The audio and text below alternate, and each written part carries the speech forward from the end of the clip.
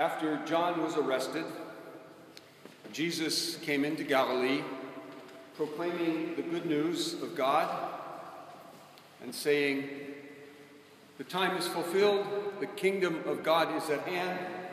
Repent and believe in the good news." I want you to listen very carefully to those words. They set the tone for all of Mark's gospel, which follows. And they are so very important. Every word in that verse or two verses is important. I want to look at them almost individually as we go. Jesus came into Galilee proclaiming the good news of God. Proclaiming. He didn't come into Galilee debating the good news of God. He didn't come into Galilee discussing the good news of God. He didn't come into Galilee trying to convince anyone of the good news of God. He came into Galilee proclaiming the good news of God. That is, it's an announcement. You know what an announcement is? It's not something you debate. It's just the way things are. When you're in school, if the principal or the headmaster announces that school's getting out that day, what? It's getting out that day. That's the way it is. In Saudi Arabia, they just recently announced that the king had died. Is that debatable? No, it's just an announcement. The king has died. An announcement is like that. You might get an announcement in the mail that says Sam and Sarah are getting married on April 22nd. Is that something you debate or discuss? No, it's just the way it is. Sam and Sarah are getting married. What Jesus did was make an announcement. He announced, Mark says, the good news of God. The good news of God. Now, before we even give that any content, before we say what that might even mean, there's one thing you know about the good news. What's the first thing you know about the good news? The very first thing you know about the good news. It's that it's not bad news. Good news is by definition not bad news. And I got to tell you, I've been a pastor for more than 40 years, and one of the things I've learned from Christian people and people who are non-Christian, I think about half the people within the church hear the good news as bad news, and about 3/4 or 9/10 of the people outside the church hear the good news as bad news. They always hear it's something they have to do or something that they have to get right or get themselves right or this or that. It's not about what God has done, or that's not what they hear. It's not good news. It's always something I've got to do. I've got to do. Some way I've got to reform. I've got to make things better. I've got to become acceptable to God, and then God will love me. That's just bad news. I hate to say it, but it's bad news. The good news is good news. The good news of God, and we will give that some content in just a minute, but that's the first thing I want you to know, that he came proclaiming good news. Good news.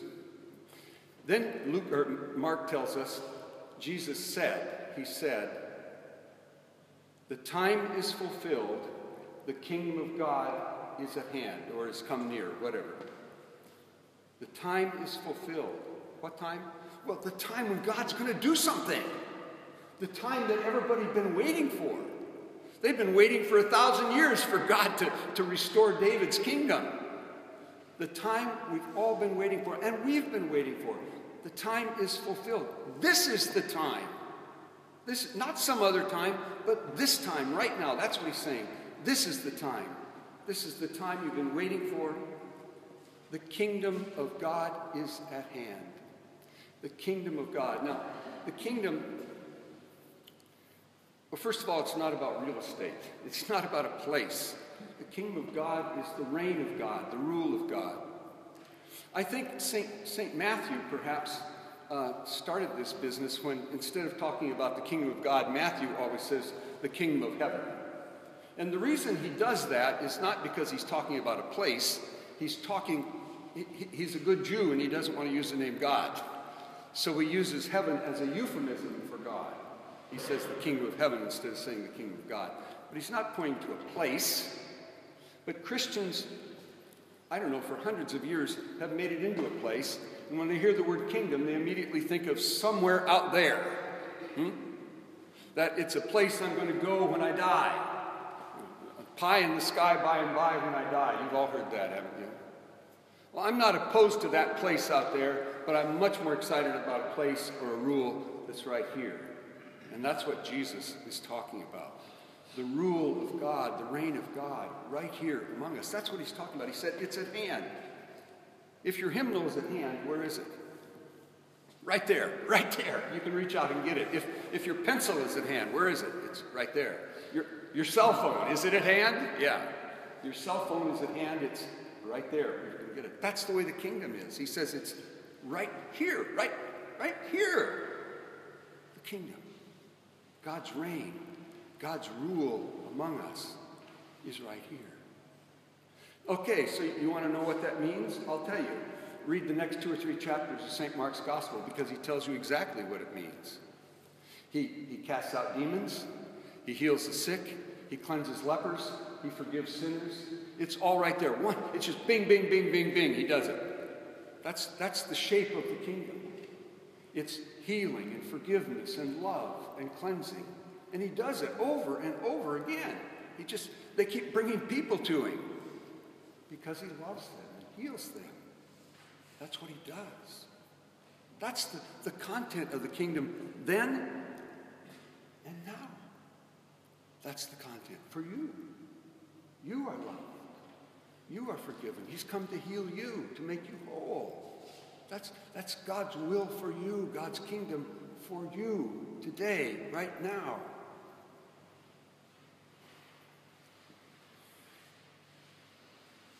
So Jesus came into Galilee proclaiming the good news of God and saying, the time is fulfilled, the kingdom of God is at hand. Repent and believe in the good news. Now, what's the very last thing to be mentioned in that verse? What's the very last thing? Repent. Not the first thing, the last thing. Well, in my ministry over the years, I can't tell you how many times I've heard preachers, people in the church say, if you repent, God will forgive you. Boy, is that getting it wrong. That is just getting it wrong. It puts repentance first, and repentance isn't first. The good news comes first. The good news always precedes repentance. Did you hear me say that? Nod your head. The good news precedes repentance. The good news is what brings us to repentance. And repentance, friends, and I've told you this already half a dozen times in my time here, repentance is not about beating your breast and worrying about how bad you are. Repentance is simply changing your mind, turning around, going in a new direction. That's what repentance is. And that's exactly what happens in this story. It's illustrated. The next 2 or 3 verses, that's what happens. The next verses say, and Jesus walked along the Sea of Galilee, and he saw Peter and Andrew. And he said, follow me, and I will make you fishers of men. And immediately, they left their nets and followed him. That's repentance. That's repentance. Do you see? It doesn't say a word about them getting down on their knees and saying, oh, I'm a terrible, awful sinner. Oh, this is awful. No, it's not there. What did they do? They followed. And why did they follow? Because they heard good news. They had heard good news. They knew that the kingdom was here in this person, that he was here in their midst. The kingdom was in their midst. And I don't know any other way to say it. They just couldn't help themselves. They had to turn and follow. They had to go. He called them and they had to go. That's the way it was. That's the way repentance works. You hear a word of love and forgiveness and you turn to hear it because it's good news.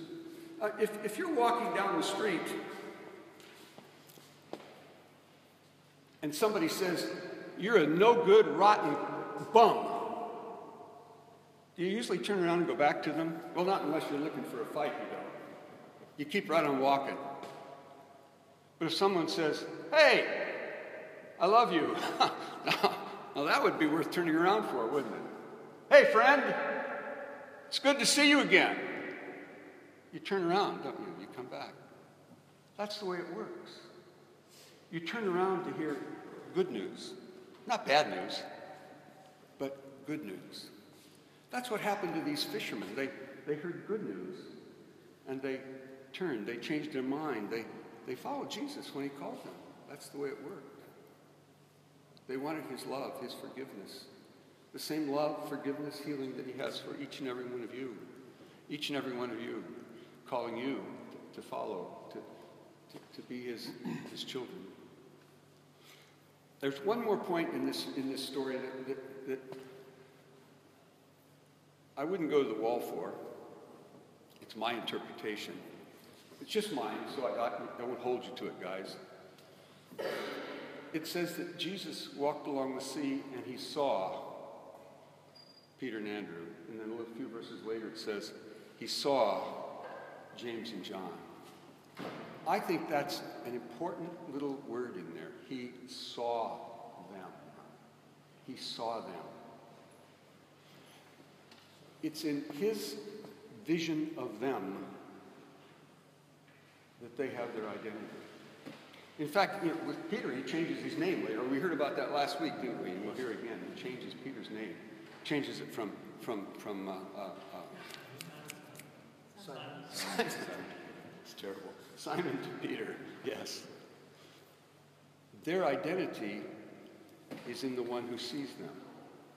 We, all modern people, it's just part of who we are as modern people. We think our identity is in what we see of ourselves. We think we give ourselves identity. Am I making sense when I say that? I look at Wagner and I say, this is who Wagner is. But if that's the case, when they lay Wagner in the ground, what's the end of Wagner? Well, that is the end of Wagner. There's no more, because Wagner doesn't get to look at Wagner anymore. But when he sees me, he knows me, he remembers me. That's my identity.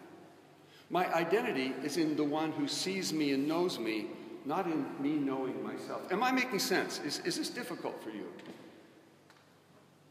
He sees me, he knows me, he remembers me. And even when I stop breathing and they lower me 6 feet under, what?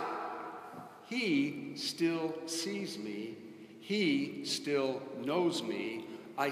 I'm still his child. I still exist in his sight. Get that? That's really important. That I have my life not in me, but in him. I think Paul says some of the same thing. I live no longer I, but Christ alive in me. Huh?